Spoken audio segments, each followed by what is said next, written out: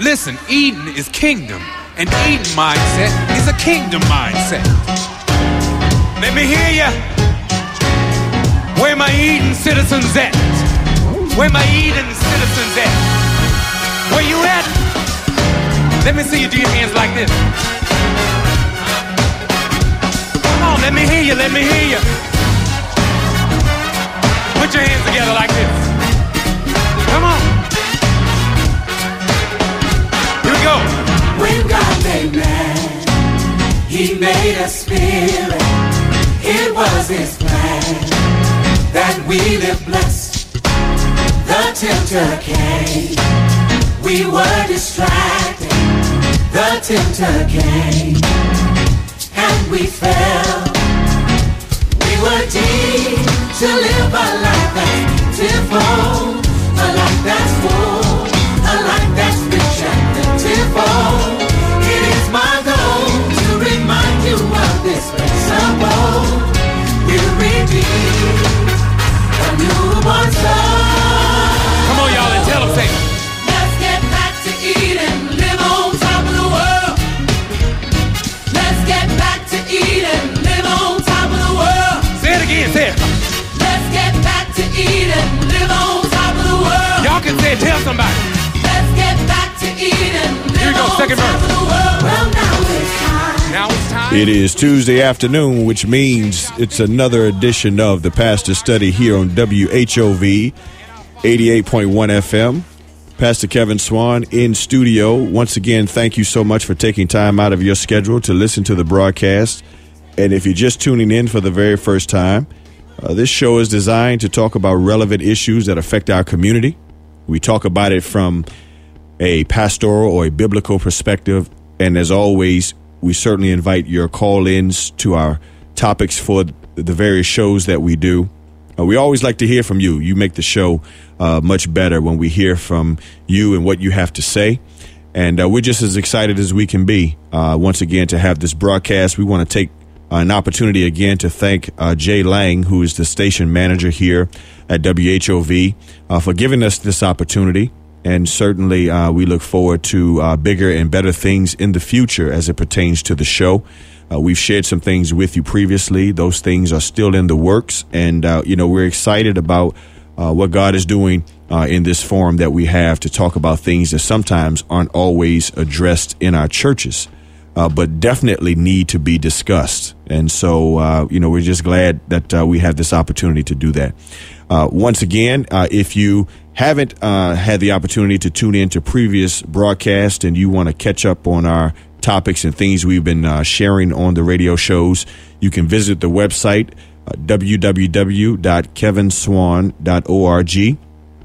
That's KEVINSWANN.org. You can go to the media link, and on the media link, you certainly can listen to previous radio broadcasts. Also, you can keep up with us on Facebook, The Pastor Study, as well as Twitter, at The Pastor Study, which will give updates and different things about what's going on with the show. In addition, we do have a new email address. If during the show you can't call in and you want to email us to see what's going on, you can email us at TPS, which stands for The Pastor Study, TPS at kevinswann.org, TPS at kevinswann.org. Once again, we want to jump right into the show, and I'm very excited today. I have one of my friends that's in studio with us, and if you've never had the chance to hear this pastor preach, I encourage you right now, get on your internet, go to YouTube. He's a good friend of mine. He's out of New York City. He has the church there. He's the pastor of First Corinthian Baptist Church in New York City, is doing phenomenal work. He is a preaching man of God, and he is none other than Pastor Michael Waldron, who is with us. Pastor, first of all, good afternoon, man. We're glad to have you back in the South. It's good to see you again. How's everything going? Good to be back here, man. Everything is going well. Always good to be down south to get the good weather and be around my folk, man. And it's good to see you, man. So I'm glad to be here with you today. Absolutely, man. It's always good seeing you, man. And tell us, how's the church coming, man? We know the last time you were here, you came and just really blessed us in our revival, man. People are still talking about you, man, and we know the church is doing well. But for those who may not be familiar with you, tell us a little bit about yourself, how you got started in ministry. And by the way, we knew each other playing ball before we actually went into ministry. He played AAU, and I played AAU, and it's kind of funny how God brings you full circle. But, tell the folks who are listening about yourself, man, and about your ministry. Oh, yeah. Well, definitely I'm a native New Yorker, and I've been now at First Corinthian this will be 6 years. I came in 2004. Prior to that, I was pastoring in Durham, North Carolina for 8 years. Went to divinity school in Durham at Duke University, and prior to that did my undergraduate work at Morehouse College, and came back home to New York 6 years ago to do ministry. And God has been doing, some unbelievable things at the church. We came to this church in 2004, had about 350 members, and we've watched God just increase it. Now we're over 5,000 members, and God has been moving, man. Moving in a powerful way. Really participating in the transformation of that area, of that community, that neighborhood. We're actually in Harlem, USA, and a lot of great things are happening there. We're actually right now in the middle of a major project, renovating the building. We've been blessed to have a beautiful building. It's a historic landmark in New York City. It was one of the original theaters designed and built as a movie house in 1912. And so we're in the process now of renovating that space. But more than the physical renovation, God has been doing some major spiritual transformation in that place. And so we're excited, man. I'm really excited and been humbled, tremendously humbled by what God has been doing there. Amen. Once again, we're speaking with Pastor Michael Waldron. He is the pastor of First Corinthian Baptist Church in Harlem. And again, as I said to you before, this is one preaching man. And so if you have never had the chance to hear him, if you are close to the internet right now, go to YouTube. He's on YouTube. WALROND is how you spell his last name. You can certainly look him up. And he is truly a man of God. You just heard the testimony of going from 350 to 5,000 members in 6 years. And so, Pastor, I guess the question is, what do you attribute to the explosive growth? And, certainly God's will, we understand that. But have there been some other things that you can say definitively were things that allowed your church to grow in this capacity in such a short period of time? Yeah, I like your word, allow the church to grow. I think... Well, let me say, a few weeks back, I went to a conference on church growth, and I was the featured speaker for the conference. And the very first night I spoke, I told them that I don't believe in church growth. I don't believe in church growth models. I know right now there's so many churches, so many pastors who not only believe in it, who teach church growth models per se. If you do this model, follow this model, this is how your church will grow. I don't necessarily believe in that. I think what we've experienced at First Corinthian has been what you would call spontaneous reproduction. I don't want to say it's kind of growth, but it's spontaneous reproduction. And I think of it that way because living organisms spontaneously reproduce. Living organisms produce by nature. And so my thing is, if we're alive and healthy, we will produce. The church will grow. So instead of trying to find a model to grow, the issue is how do we become a healthy, living, vibrant organism so that growth will be inherent to the makeup of who we are. So I think that is critical. And I think that's important because many churches don't follow that. We'll take a model and try to put it on our churches. And then if it doesn't work, we think something's wrong with us or the model. But no, if you're healthy, you will grow. A child that is a baby does not think about growth. It grows because it is healthy and is being nurtured. And so that's one of the things we've experienced at First Corinthians. We've created the environment for health, I think, the environment for people to grow. And with that, we've seen that kind of spontaneous reproduction. Amen. And so I guess, the question is too, is ministry, do you think, different in New York City? You have so many people, 8-9 million people, maybe more in the city. Is it different in that type of setting than it would be, say, here? And you said you did pastor down in North Carolina. So what has been the differences between the two places, in terms of your ability to pastor effectively? Yeah, I would say, urban ministry is real because of the volume of people. I think that is the biggest difference from when I pastored in North Carolina. it was a smaller community, and the issues were just as real that you find in New York City. But I think in New York City, it's just on a larger scale. I remember when I came to Harlem, right where the church is on the corner, there were people who were selling heroin right there on the corner. Now, that's something I never encountered in North Carolina, but it was right there on the corner, and it was on one corner heroin and another corner crack, on another corner, people were selling marijuana and things like that. So I think the kind of engagement that you have is radically different. And you have to make a decision, take a stand how much you will engage it. And for me, it meant, dealing with a lot of those who were selling drugs on the corners, and also challenging the police to really be involved and actively involved in the community. So I think when you're in environments where you have that kind of reality, it breeds certain things. So you have the addictions, you have the kind of dysfunctions that exist in family structures. You have, the engagement with real issues of poverty and lack of educational resources. All those things come with that kind of environment, and it becomes a real high pressure engagement. It's not enough to just preach on Sunday and walk away. You have to engage the community on a daily basis, because certain levels of trust have to be established between the church and the community. And so many of our communities, especially in an urban context like in New York City, have a lack of trust for the church. I tell people that New York City is a city of distractions. We've seen so many people who've come forward to 1 Corinthians candidates for baptism, adults, grown, older people who never were involved in church before. Now, down south, that was unheard of, because church is part of the fabric of the community on some degrees. And in the city, there's so many other things to do on a Sunday morning than be in church, that you're competing with everything else. And so I think that with all of those kinds of distractions, and not only do I call that area the city of distraction, I call it also the city of the hustle. So, the brothers and sisters there can smell a hustle and can smell a hustler a mile away, man. And so I think a lot of trust has to be built up between the community and the church. Amen. Once again, we're talking with Pastor Michael Waldron. He is the pastor of 1 Corinthians Baptist Church in Harlem, New York, one of the fastest growing churches in all of Harlem. And he is down taking a break from ministry, and a good friend of mine, and asked him to come on the show. He said he would be more than happy to do so. And, we're glad that he's here with us, and just excited. Now, before we go to break, and then we're going to include you in our comments, we've been talking about the black family and the struggles of the black family over the past 4 weeks. But, we do talk sports on the show, too. And you are a huge Jets fan.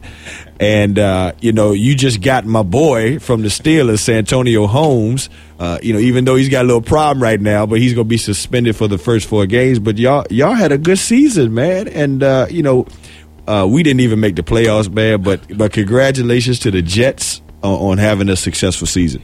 Yeah, no, I love talking sports. That's one of my favorite topics of conversation. But no, the Jets is my team, man. And we had a great time, and I loved rubbing in a lot of people's faces who thought I was foolish for being a diehard, longtime Jets fan. But I think Rex Ryan is trying to put together a team for a Super Bowl run. This is obvious. The off-season moves, and I don't think they're finished. I understand they're trying to get Jason Taylor as well.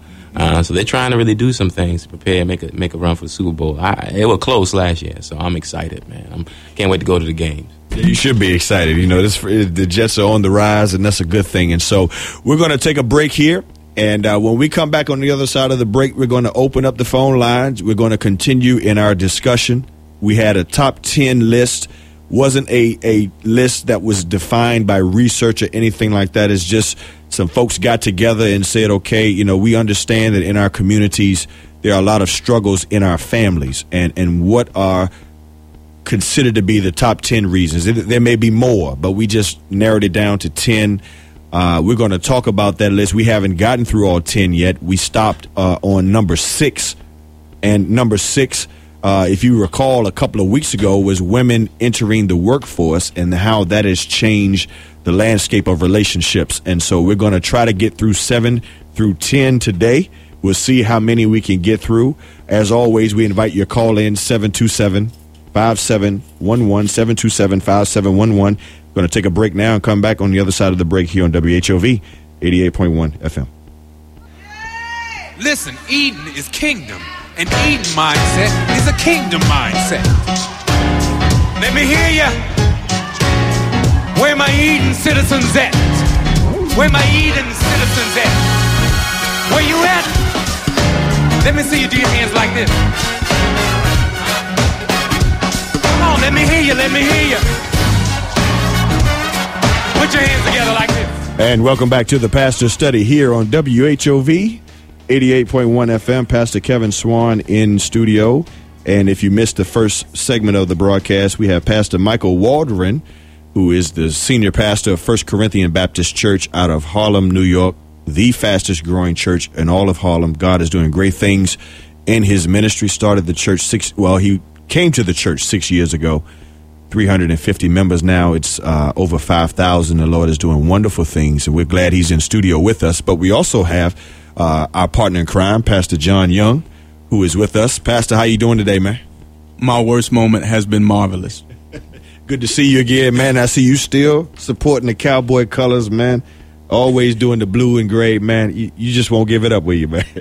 No, that ain't happening, and I just want to represent, because to my immediate right, I've got some Jets,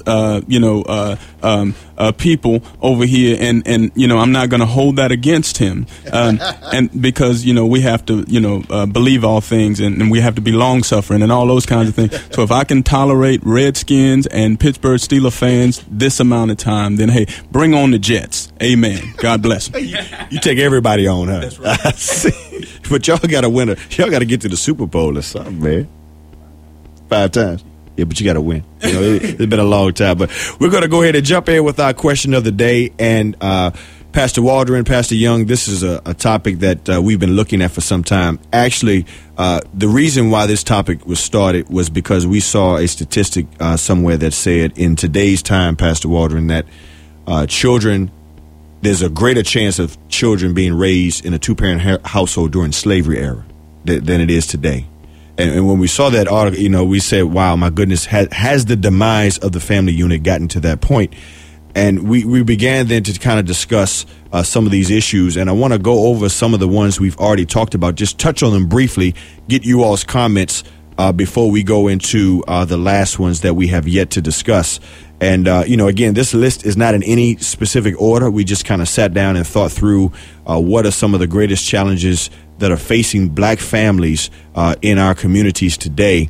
And as pastors, we have that responsibility to kind of look and see what things can the church do, what things as pastors can we do to better help our families. So, number one, we talked about several states, including Washington, D.C., passing same-sex civil unions. And how that whole notion is becoming more mainstream in our country. Number two is the teenage pregnancies and how a child, when it's born into poverty, as most children are sometimes who are born to teenage mothers, that there's a very little chance that child will ever go out of the poverty line. And so, you're talking about generational curses. Those things can happen. Number three, high divorce rates across the board, and not just in African-American communities, but as a whole. Number four, the increasing number of couples, particularly in the African-American community, who prefer to what we define as cohabitate, and how that is rising in the African-American community at an alarming rate. Number five, the number of children who are raised in single-parent homes, and today 78% of African-American children live in a single-parent home. Number six is the one that we talked about 2 weeks ago that really drew a lot of interest in phone calls, and that was women entering the workforce, and how now, when you look on any college campus, generally speaking, particularly on the HBCU, you have a 7-to-1, 8-to-1 ratio of women to men. And nowadays, women are entering the workforce, finding jobs. They're making more money, more career-oriented, and in some cases, making more money than the man. And so how does that define the role of the man being the provider and all those kinds of things? So in hearing these first six, Pastor Young, Pastor Waldron, does anything stand out to you? Do you agree, disagree, before we go on to the next part of our list? I think all of the things you said, stand out with regard to the structure of the black family. I mean, the reality is that this conversation, this issue is not new, and it is actually old. When people talk about the breakdown or the dysfunction or the demise of the black family, it's amazing. Historically, it started, I believe, in the 60s with a report by Daniel Patrick Moynihan, and the report was entitled The Negro Family, a National Call to Action, in which he predicted this kind of dysfunctional demise of the black family structures. When he put out the report, at that time he was Assistant Secretary, I think, for Labor. It was amazing because so many people called it racist. So many people said it was, anti-black and was highly volatile. And now, 40 years removed, people are saying that he was on point, that no one paid attention to those kind of institutionalized infrastructures that participate in the breakdown of black family in particular and families in general.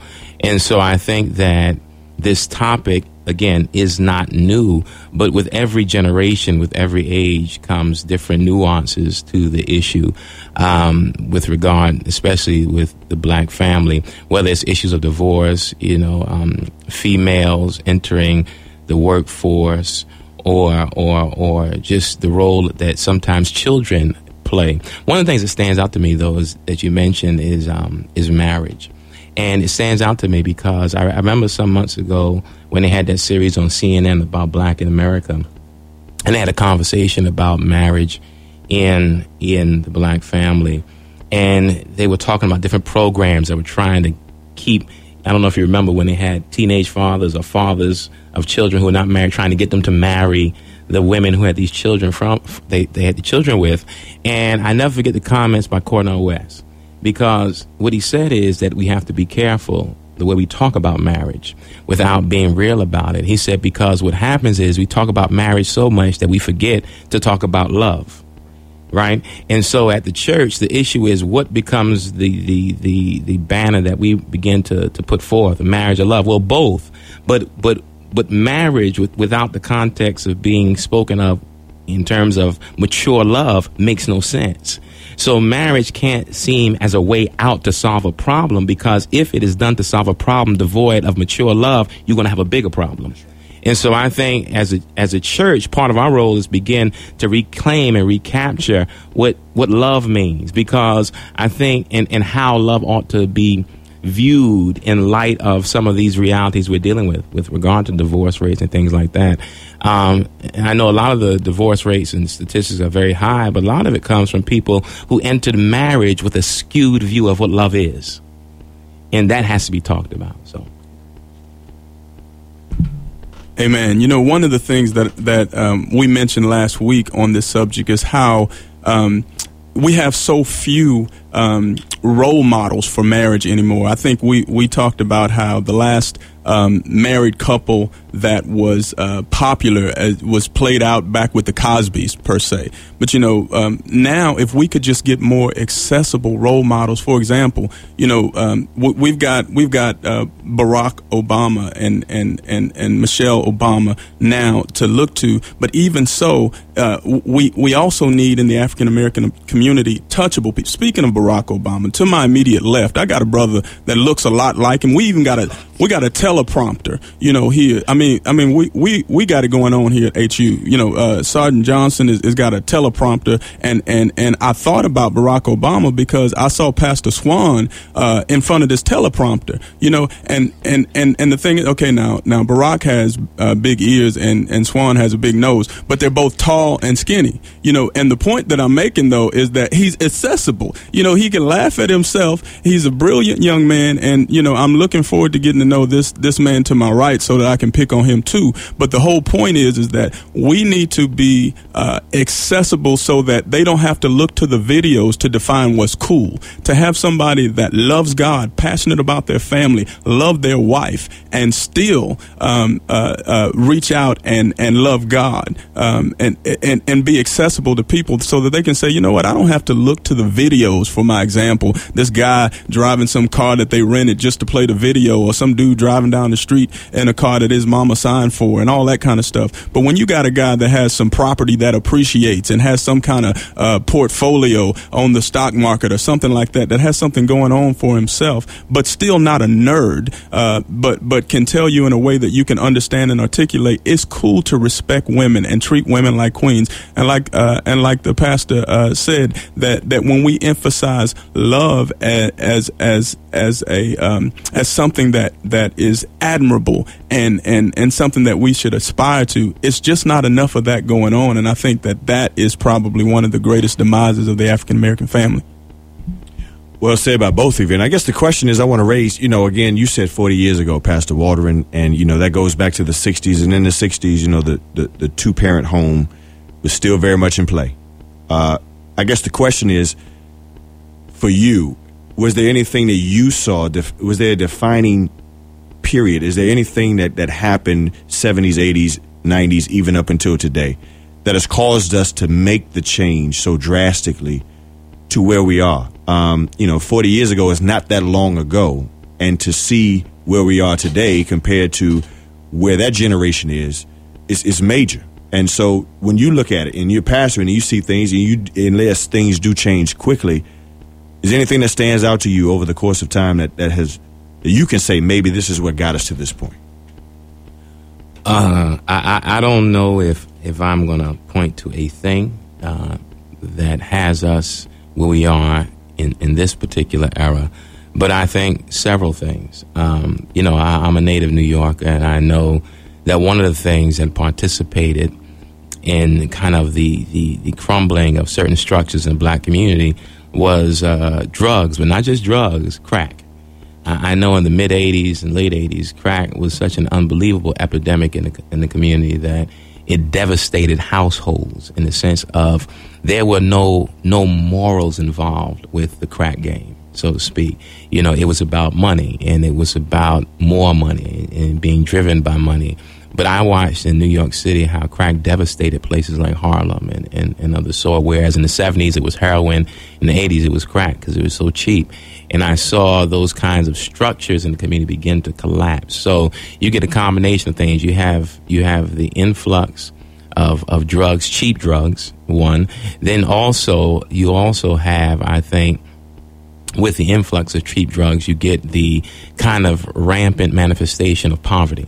So you have the cheap drugs that are highly accessible. You have poverty rising, okay? And with the poverty rising, the poverty levels rising, you also then have with that a downward spiral within the educational system. So you have crack, you have poverty increasing, you have inequality in education. And then I think at the end of the 80s, going into the 90s, so to speak, and even now, you get this high marketing of things, so that with the drugs, with the poverty, with the lack of access to educational resources, you get then this also infatuation with materialism. Now, materialism spawns what they call rugged individualism. So you have the rugged individualism with materialism now, where now you put something before people. It becomes about things, consumption. So with materialism comes now the growth of a sub-community within the black community, which is a very dangerous, consumer-driven entity. And the consumption of goods now is not just to have goods, but also to affirm personhood. So you got drugs, you have poverty increasing, you have the downward spiral in educational resources, you have the tremendous manifestation of, in an almost despotic way, of materialism, which breeds individualism, and then we become now consumers. So I remember years ago, Nas had a video, and he had "I Am the American Dream" to a degree. And I remember seeing that shirt, "I Am the American Dream." And what did that really mean for a young child looking at that video? What did the American dream mean? It meant the attainment of things.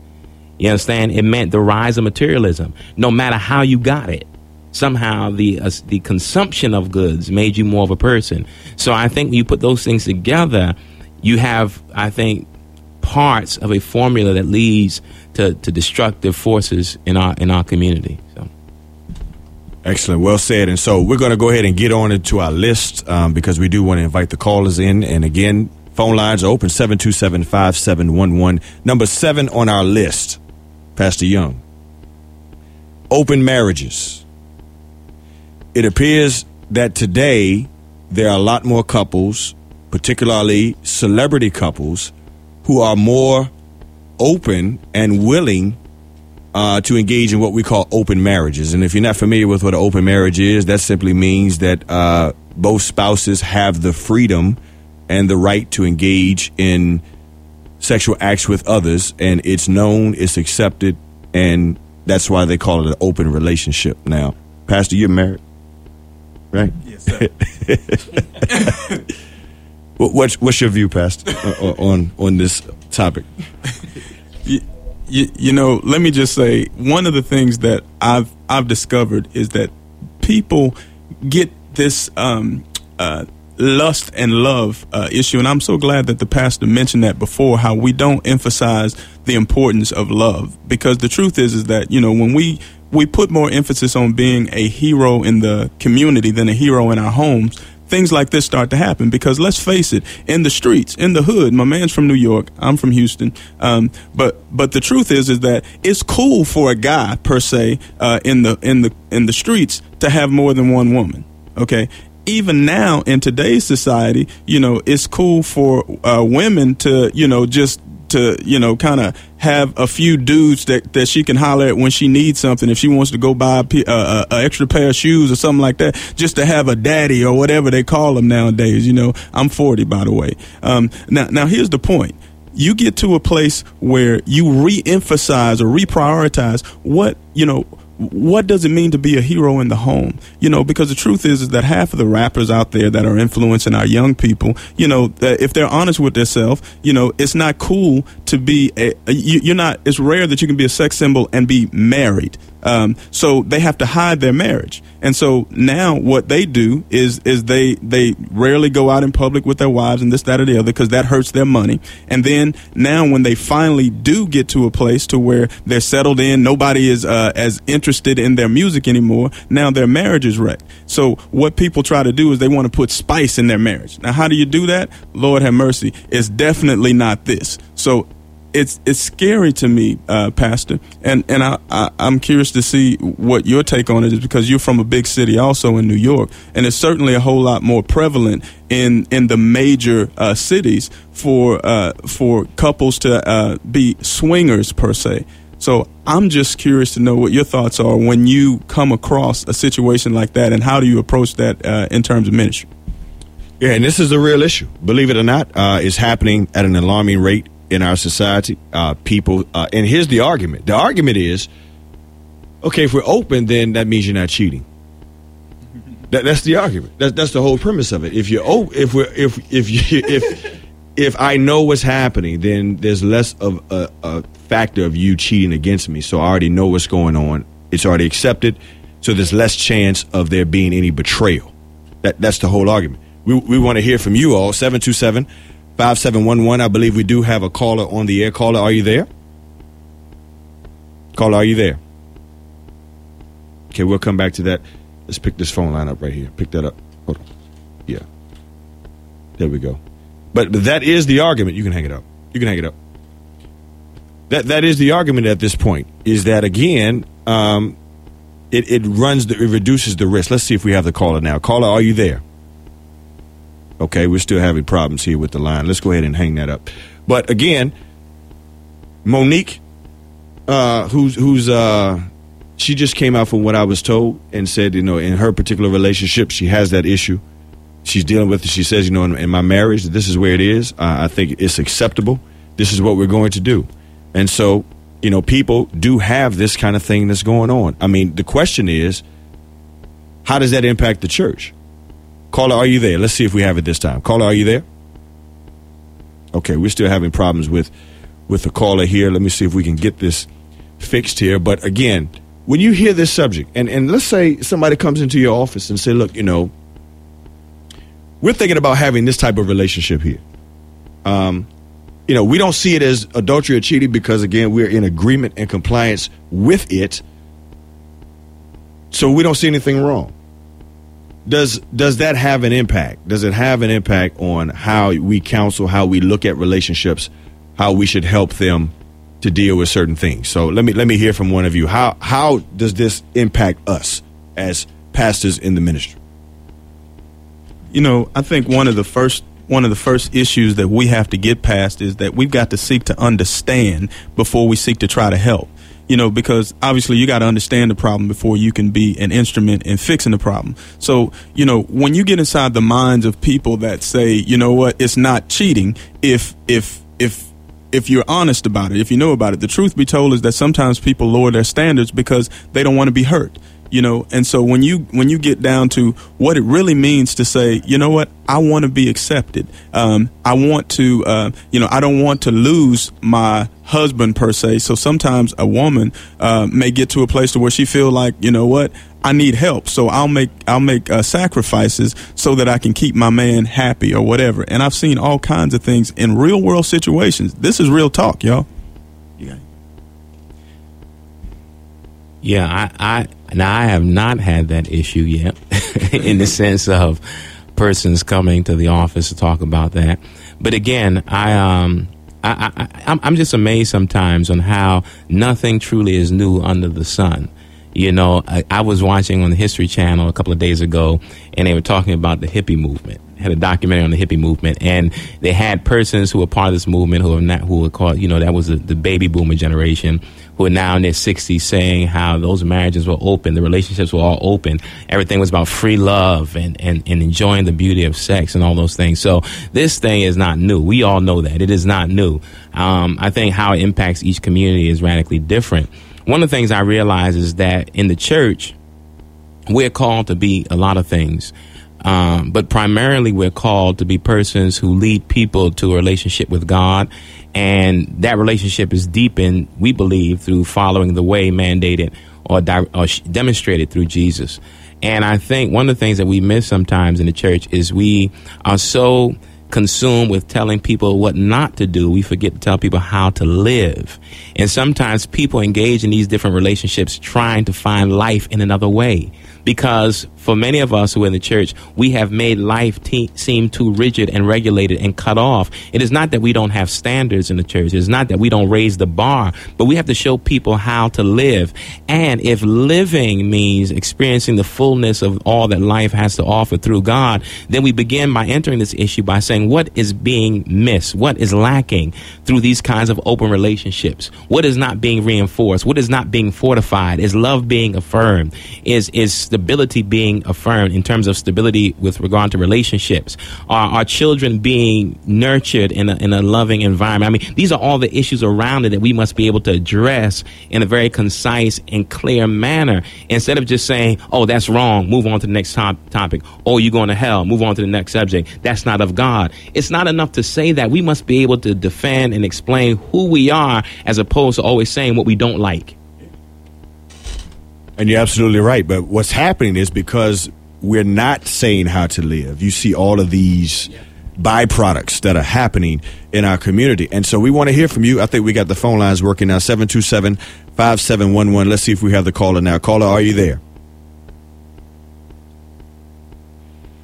Caller, are you there? Yes. Okay, I'm sorry. Oh, hi. I'm sorry. I'm sorry. I didn't mean to shout. No, that's sorry. okay. Go ahead and state your comment, please. Yes. I think maturity plays a big role in this open business. I don't mean to imply that people that have these open relationships are totally immature, but I'm speaking of maturity from the perspective of sacrifice. I think whether we're married or single or whatever, we will always see other people that will entice us. I think we'll always wonder, I wonder what would have happened if I had chosen him instead of him. But when you enter a relationship, part of that relationship is sacrifice. Part of it's saying, hey, you know, he's not being real nice and loving today, but I love him, and because of that, I'm here beside him. A whole lot of people never reach that level of maturity. Okay, we appreciate the call. Thank you for your time. But here's the reality, and let's be honest here. If people are getting married, and you already know the statistics that most of them are not working, you also know that in our community there's a high rate of infidelity. Do you look at this option and say, okay, this might be the best chance for me to keep a marriage together? Because you're right, things are not being discussed in the church. We don't have options on how we should live. This might be the least option, but at least I'm married. At least I have a partner. At least I have some semblance of love. Do you think it's gotten to the point now where people maybe have reduced their options to the point now where they say, you know what, if it has to be like this, and we're not saying that this is a large percentage, but we do know that it's out there. We do know that many couples are engaging in this. So, I mean, to ignore it is wrong. We have to address that. But I guess the question is again, if people are looking at the situation saying, okay, if I'm going into it and I know that most marriages are not working, what do I do? Let's see if we have another caller. Caller, are you there? Yes, I'm here. Go ahead and state your comment, please. Well, I have a question about how would I confront my husband. I've tried in many, many ways to let him know how important it is for us to be intimate with one another. I've tried many times discussing it with him. He says that he's going to try harder, he's going to do better, and we're still in a very sexless marriage. We're both Christians, we both love the Lord. I've talked to him on many occasions, and now we're to the point where it just doesn't faze him at all if he doesn't touch me. What can I do? Okay, we appreciate the call. Thank you for the time. I think now we've moved into talk show zone. But Pastor Young, I'm gonna let you answer that question. What do you do? Is it how do you handle situations like that? And let's be honest, that call right there is not a unique situation. There are many couples who come to church and they smiling on the outside, but yet they're struggling on the inside. No, a lack of connection, a lack of intimacy in many ways, not just physically. How do we help couples who are doing the right thing by coming to church and help them to, again, affirm these things that Pastor Waldron has said in helping them to live? You know, one of the things that I've noticed in Christian marriages is that somewhere along the way, we can lose touch if we're not careful with what it means to have a well-rounded relationship. In other words, it's great to be saved and love the Lord, but, you know, and I'm not saying that this is the caller's case per se, but these are cases that I've dealt with. You don't want to bring the helmet of salvation to the bedroom. You know, you bring Victoria's Secret. You know, he's a man of God, but he's a man as well. I'm sorry, I just got to be real. You know, the truth is that, you know, the word doesn't stimulate our bodies and our emotions. It stimulates our spirit. And one of the things that we can tend to forget is that, you know, you're more than a woman of God. You're also a woman, and you can be in touch with your sensuality and in the context of what making love is. When you think about it for a minute, if you've got God showing you how to please your spouse, then there's no other relationship or there's no other form of intimacy that is deeper than that, that is more intense than that. So I guess the point is that sometimes in church it's taboo to be sexy, but you know, I just got to say it. My wife is sexy. Hey, Mooney. And she should be. Yeah. To you. Yeah. Not to me, but certainly to you. And you're right, that conversation is not always discussed always in church, and that's true. But I think in a situation with this caller here, you know, it's a situation where maybe she's looking, she knows, maybe not, I don't know her entire situation, but you have lots of people in every church who are married who come in and they look good on the outside. They smile, but you know, you understand. When they go home, it's a completely different story. And so in her case, and we're talking about her case only, you know, is open marriage, if she suspects that something is going on, does she say then, okay, well, maybe I should be open to open marriage? You know, that's the realities that we're dealing with. We do have another caller on the air. Caller, are you there?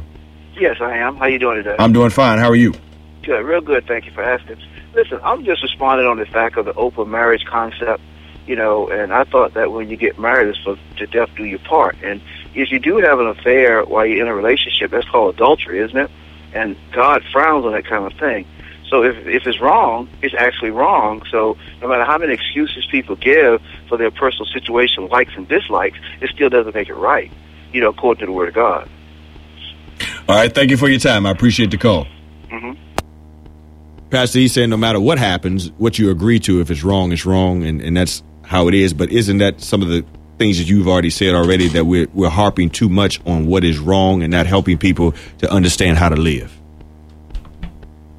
Yeah, man, there's so many things I want to say, and not to. Well, first, let me talk about the sister who called in with her struggle. There's no quick answer and quick fix to your situation. I think, as you said, both of you are Christian in the church. And one of the things that I find as a pastor that is one of the realities of it is that men are not as comfortable coming to their pastor to discuss issues. Now, the reason why I raise that is because what it sounds like is that there's some need of counseling in that relationship.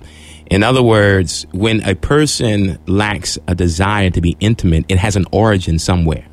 The lack of intimacy or the lack of desire to be intimate has an origin somewhere. And good counseling, and I will say pastoral counseling, since I'm a pastor, will seek to tap into the origin, because if there's a lack of physical intimacy, the manifestation of that lack is going to be in other areas as well, not just in the physical. So there may be emotional instability. There may be a lot of spiritual imbalance, because one is not disconnected from the others. And so what you may notice is a pattern of disconnection in many other areas of your husband's life. Now, I don't say that to just say, okay, now, well, let's deal with him. The issue is working on it together. How do you two as a couple work on it together so that you come to a place where intimacy becomes part of the fullness of the relationship? But somewhere along the line, there's a fracture that took place. There's a wounding. There's a hurt. There's a brokenness that is there that has to be mended and dealt with, I would say, from his part.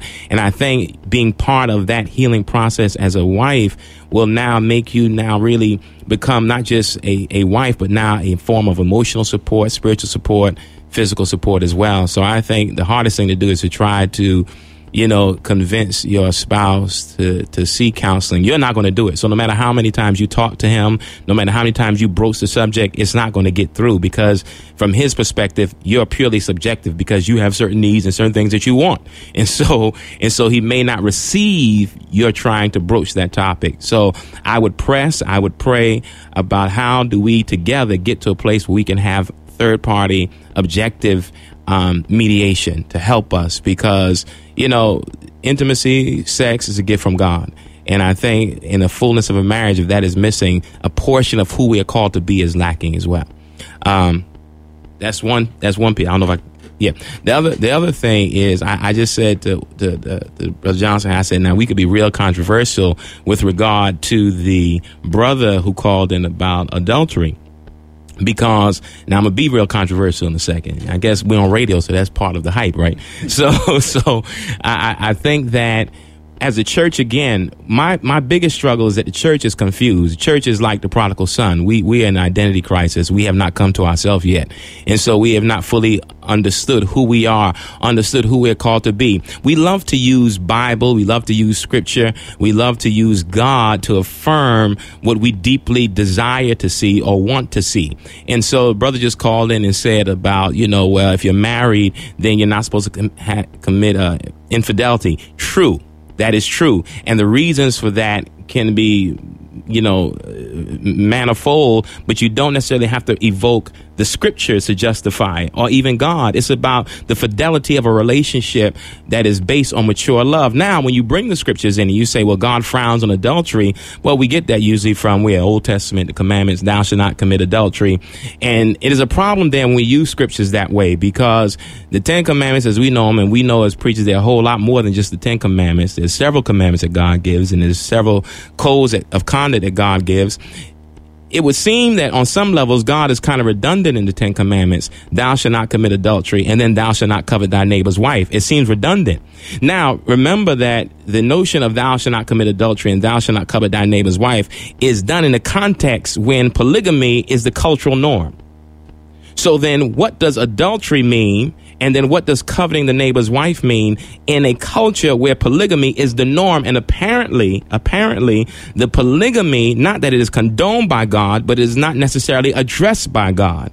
Because what does adultery mean for God in this context? And what does coveting the neighbor's wife mean in the context? And I think as pastors, as theologians, as religious leaders, we have to lead people in healthy conversations about these subjects. It does not condone open marriages. It does not say that any of that is okay. But when we start using certain language and use certain God talk, I think we have to be clear and careful what we say and what we mean, and stop using the God language and God talk in scripture as almost a bat affirming our beliefs to beat people over the head with.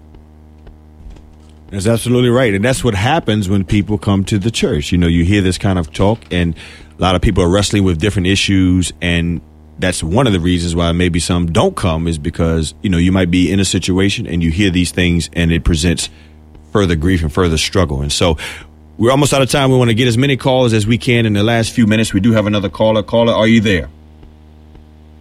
Hello, caller, are you there? Okay. So once again, the whole notion here, we know relationships, we know people are getting married for all kinds of reasons that are not godly. We also know that people are not being affirmed in these relationships. We know all these kinds of things. We've heard the story. What do we say now? You know, what do we say to this whole open marriage concept? And we have just a few more minutes. How do we close this topic up? You know, from being a pastor, being a child of God, all those things. How do we refute this issue? You know, one of the things that I think is real important for our audience to understand, and it's much like the pastor said, is that, you know, quite frequently, you know, and I can remember scenarios where counseling pastors, I literally had to say, if you have to use the Bible to get your wife to sleep with you, your issue is deeper than the fact that she won't sleep with you. The point that I'm making is that the Bible is the heart of God. And so he is describing his heart on paper, but sometimes we can get so caught up in the letter of the law that we lose the spirit of the law. The letter killeth, but the spirit giveth life. So it's one thing, like the pastor was saying, to quote black and white, right and wrong, but that's not maturity. Anybody that can read can take you to a scripture and show you what's right and wrong, but it takes someone that is in touch with God to be able to guide you from wrong to right, and to be able to show you and walk you through and disciple you into a place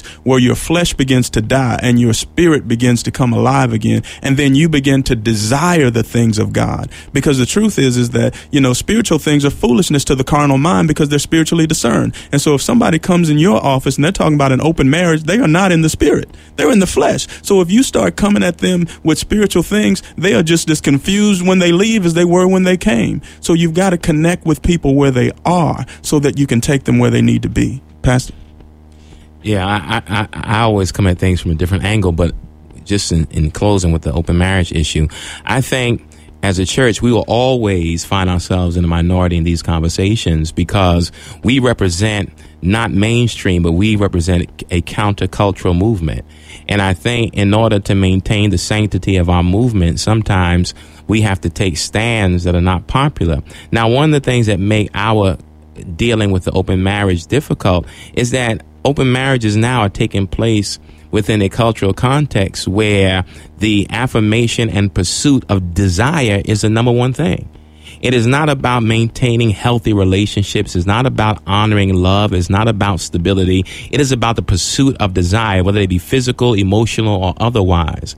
And so in our culture that is oversexed, and we see images of sexuality everywhere. And open marriage fits in with the progression of this culture. It makes sense. You can have what you want as much as you want it, as long as you got the money to pay for it. And at the end of the day, I think we then, as part of the church, the believers of God, we have to begin to affirm another way of living. You cannot address the issue of open marriage as though it is an isolated event or situation in this cultural context. It is part of the cultural milieu that exists right now. So as a church, we have to begin to say, okay, there's another way of living and another way of being. I have to participate in a critical cultural shift and transformation in order to make open marriage not make sense. So that my conversation has to be broad enough to capture the open marriage issue, but also specific enough for an individual to find themselves in this particular movement. We have to affirm who we are. In certain ways of affirming who we are,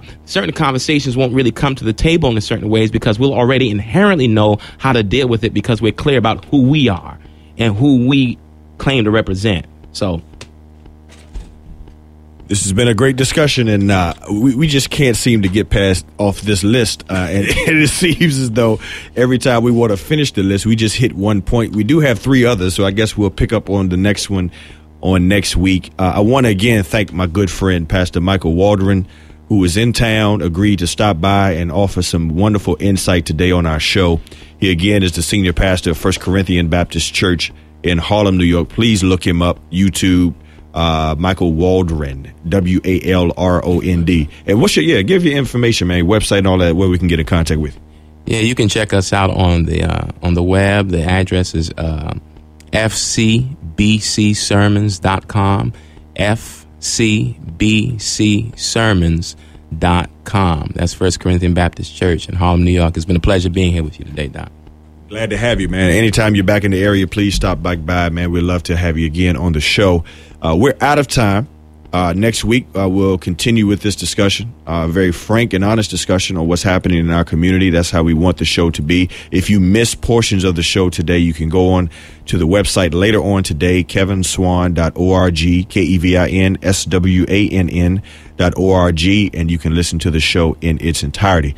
On behalf of Pastor John Young, Pastor Michael Waldron, and all others who've had a part in the show today, we thank you. Tune in again next week to another edition of the show. Until next week, be blessed and be a blessing to someone else. Take care.